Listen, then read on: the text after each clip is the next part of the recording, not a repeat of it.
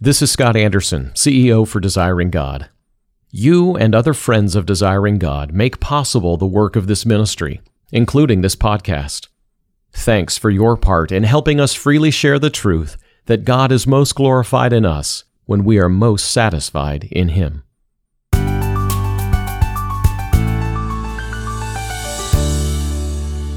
A longtime financial donor to the ministry and a faithful listener to this podcast writes in to ask a follow-up question that's drawn from your article that you wrote on typology back on May 12th on the website.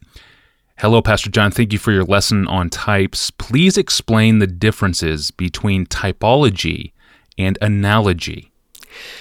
I think the question has enough practical relevance for those of us who preach and teach so that when we get to the end, everybody should care about this, because even if we don't use the concept of type as often as others say in our preaching or teaching, everybody, I think, should be using biblical analogies all the time. So let me do a little education here on this typology thing. I wrote an article called Typology, How God Targets Your Desires, which is at Desiring God, and I defined a biblical type as having three traits. And maybe before I mention those three traits and then how analogies are like them and not like them, I should just clarify for the average listener who probably doesn't know at all what a type is and why it even matters.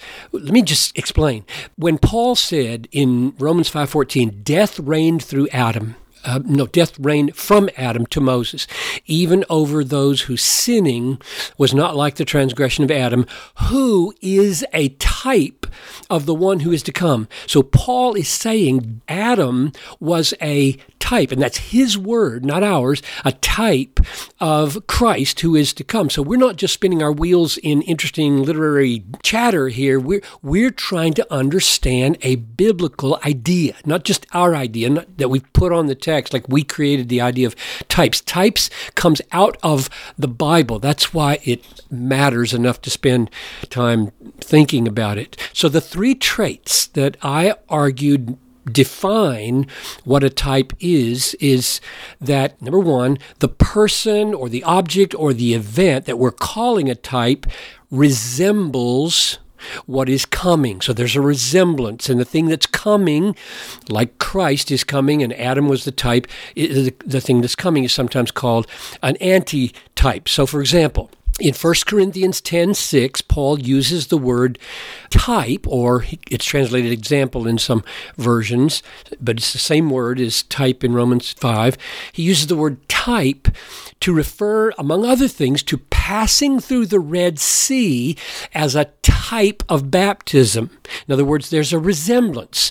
You're moving from bondage to freedom. You're passing through water. You're following a leader. And when Paul sees that, he sees a resemblance, a picture, a foreshadowing of the baptism. And so resemblance is the first. And at this point, type and analogy are the same. If a person says, well, isn't that just an analogy? You could say, yes, at this point it is, but that's not all there is to a type. So number two, to be a type in the Bible, the resemblance has to be designed by God to make a point. It's not just an interesting correspondence. It's a design by God to link one part of redemptive history and the flow of history to a later part of redemptive history.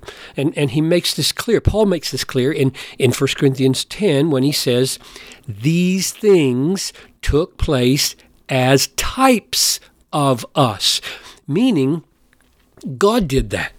God ordained that those events would have this resemblance to baptism. They're not just thought up by the reader, they are discerned by the reader as being intended by God. And now at this point you might say, well, can analogies also be willed by God? Because he wills everything. I mean, his providence is over everything. So anytime there's a resemblance, that would be an analogy. You could call that an analogy and not just a type. And I'm going to say at this point, yes, you could. You could talk about God-willed analogies. Okay, but the third characteristic of a type I think, distinguishes it from the ordinary understanding of analogy. And the third trait of a type is that it's prophetic. It predicts. God designed it not just to correspond to something in the future, but to point or to predict something in the future. And ordinarily, we don't think of analogies that way. Analogies are simply observed similarities, but types predict. They give insight into the plan that God has for the future. So that's the main difference. An analogy resembles. You could even think that analogies are designed by God to resemble, but analogies, at least in the ordinary way we think, do not predict. Now, the reason I said maybe this would be practically useful for teachers and preachers, anybody who handles the Bible with somebody else in view, or even your own self, but especially if you've got others in mind, is that I don't think we're free to call something in the Bible a type just because it resembles something else in the Bible. I think we should be careful and let the New Testament give us cautious guidance what we put in the category of God-willed predictive types. But I think that in our teaching and preaching, we're free to draw analogies everywhere that we see. Anytime we see an illuminating similarity, we can draw it out. Spurgeon did this like crazy. He was really good at it. I might say, let your words fly against the devil like stones from David's sling.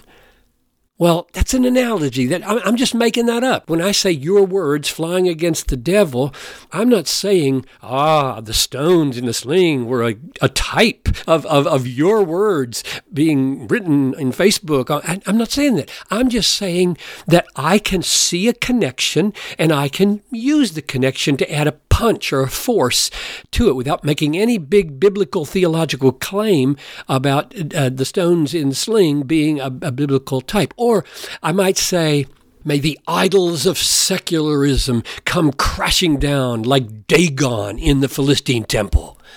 I mean, that's a way of talking that is analogical. I'm seeing connections, I'm drawing them out, or I could say, like a great avalanche on Mount Everest, for that matter. It doesn't even have to come from the Bible. It's just the way we talk. And when analogies are found in the Bible to some point we want to make, I think it can add a remarkable, provocative, memorable twist to our point, which is what Spurgeon did so effectively. So, in our preaching and teaching, let's be careful to draw out the biblically clear types that weave redemptive history together, and let's be lavish and free to use as many provocative analogies as we can.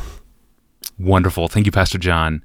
And you can get that article that we mentioned earlier, Typology, How God Targets Your Desires, at our website at desiringgod.org.